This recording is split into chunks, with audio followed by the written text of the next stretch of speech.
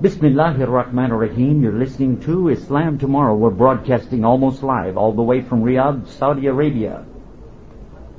For a rebroadcast of this and other exciting programs, you can visit us on the internet at www.islamtomorrow.com. Our website's open 24 hours a day, and there's always plenty of free parking. This program is the culmination and the ending of a series of programs we've been doing here in a place called what? The sand? If you insist. In any case, we're having a good time. We have a lot of guests here. We'd like to let our guests have a chance to say something too. So I'll greet our non-Muslim guests first. I think you know how to do this, right? Hello? That's pretty good. Now Texas style. Howdy! Howdy! And now for the Muslims, Assalamu alaikum. Okay. And now Texas style. Assalamu alaikum, y'all! I don't know where I've had more fun than right here. All right. What we want to talk about today is why priests and preachers are entering into Islam. First of all, how many of you know that Islam is the fastest growing religion in the world? It's a fact.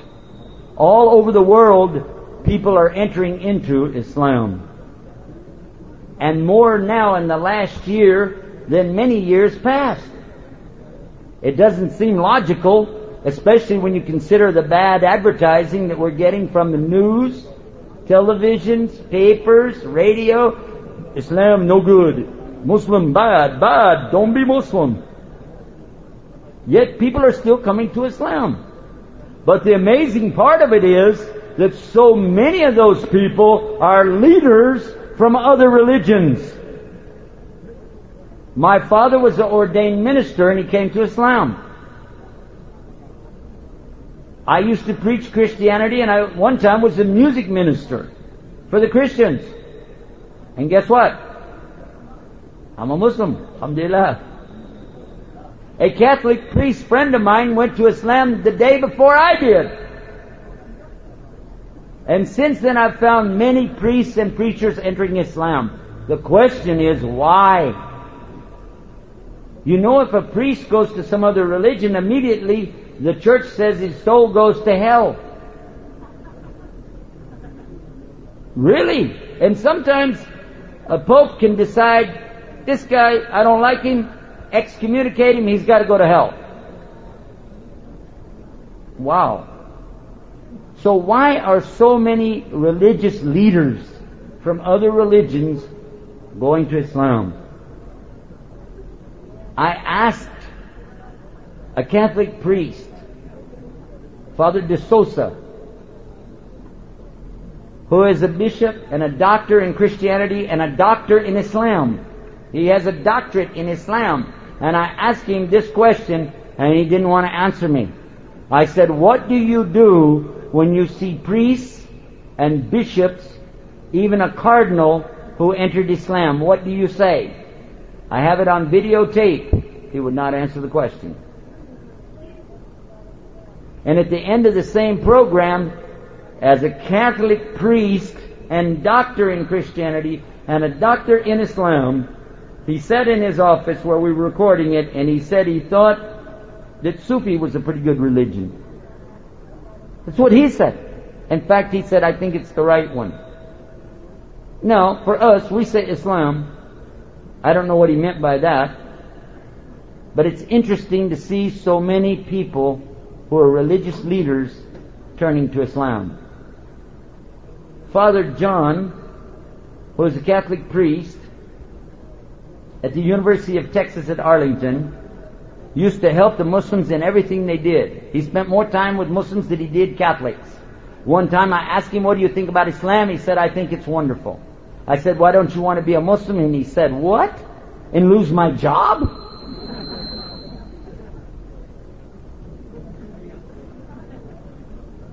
There was a particular time when 3 authors of some books, Christian scholars from France and England, presented some material to the Anglican bishop proving that the things that he was teaching from his pulpit were not correct. Proving beyond a shadow of a doubt that the things he's saying are not really from the old Bibles. They thought he was going to get mad. He said, "Tell me something I don't know." They said, "You mean you know this?" He said, "We all know this." They said, "Well, why do you keep preaching that message that you give to the people?" He said, "It's because it's what they want to hear." I was in Mexico and a priest became a Muslim. He was the only priest in a village. When he became a Muslim, the Catholic Church told everybody he became a witch.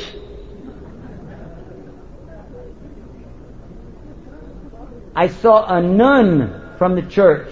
She became a Muslim.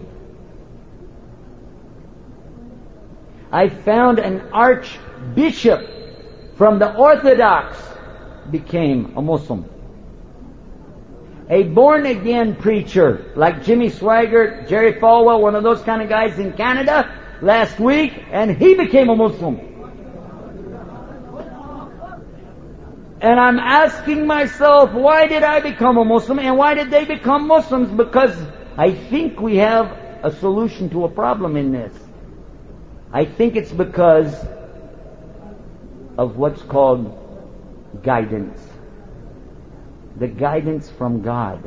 Because every one of these people that I met, every priest, preacher, bishop, nun, even one lady, she was the wife of a preacher, became a Muslim, and immediately they kicked her out of the city. They did. Her story is on the internet. Every one of them, well, every one of us has said the same thing. And how many of you here today used to be some other religion, but now you're a Muslim? Raise your hand. Almost everybody here? Wow! Whoa, that's great. But everybody here sitting, you know something that the born Muslims don't know. You know what the secret is. You know that somewhere in your life you did the same thing I did and the same thing those priests and preachers did. You said, "You know what? I got to stop lying. I got to stop cheating. I got to stop doing things my way. I got to do things God's way. I need God to guide me." It means every one of us said, "God, guide me." And this is the advice that we give to people. This is the easiest thing to tell anybody. God is one. Worship Him alone. And if you want my advice, ask Him for it. Guidance. Because I can't guide you, and you can't guide me. But I can pray for you to be guided by Him, by Allah. So guidance is the answer. And guess what? It's in the Bible. It's in the Quran. It's in the Sunnah of Rasul sallallahu alaihi wasallam, and it's in your life. A hadith, a saying of Muhammad, peace be upon him, is the same as the teaching of the Bible. It says, "Seek, and you will find. Ask, and it will be given to you. Knock, and it will be opened for you." And then Muhammad sallallahu alaihi wasallam said that there is a verse in the Quran that Allah never revealed to any of the other prophets. It's only in the Quran. Many things in Quran are like what was revealed before because it's the same God, right? But He said there's one verse in the Quran never revealed before. What's that verse? He said it's in Surah Fatiha. The opening. The opening. And what is it? Ihdina as-siratal mustaqim. Guide us, O Allah, to the straight path. Because in the thing I mentioned earlier, ask for what? Seek what? Knock, and it will be open. What will be open? The opening. Opening what? That's the name of the first verse in the Bible. The first chapter, the first surah. Opening. Fatiha. أعوذ بالله من الشيطان الرجيم بسم الله الرحمن الرحيم Alhamdulillahi Rabbil Alameen, Ar-Rahmanir Rahim, Maliki Yawmiddin, Iyyaka na'budu wa iyyaka nasta'in, Ihdina as-siratal mustaqim, Siratal ladhina an'amta alayhim, غير المغضوب عليهم ولا الضالين.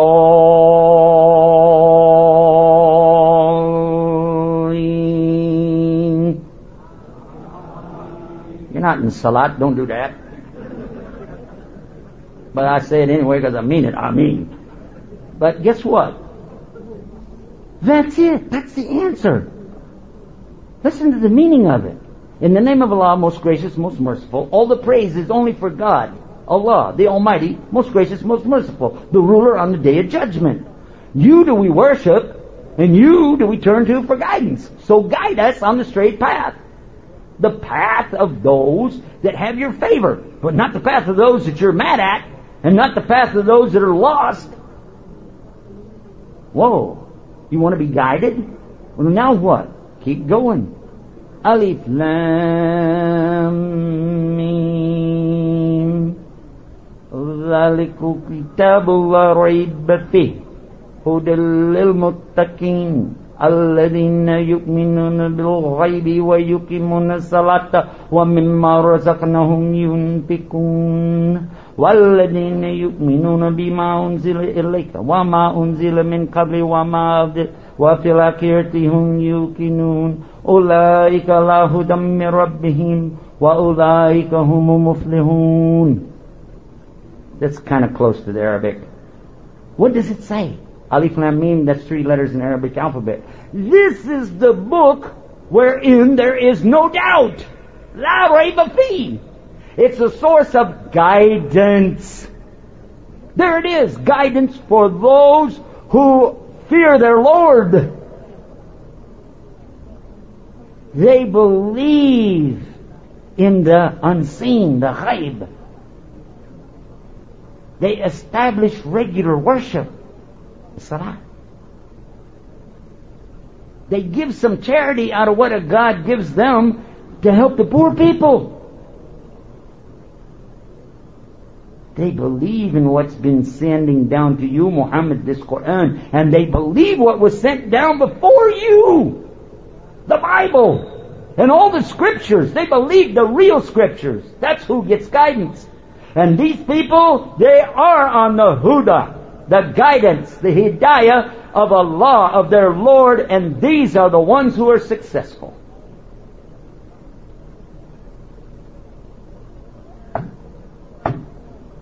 Knock, and it'll be open to you.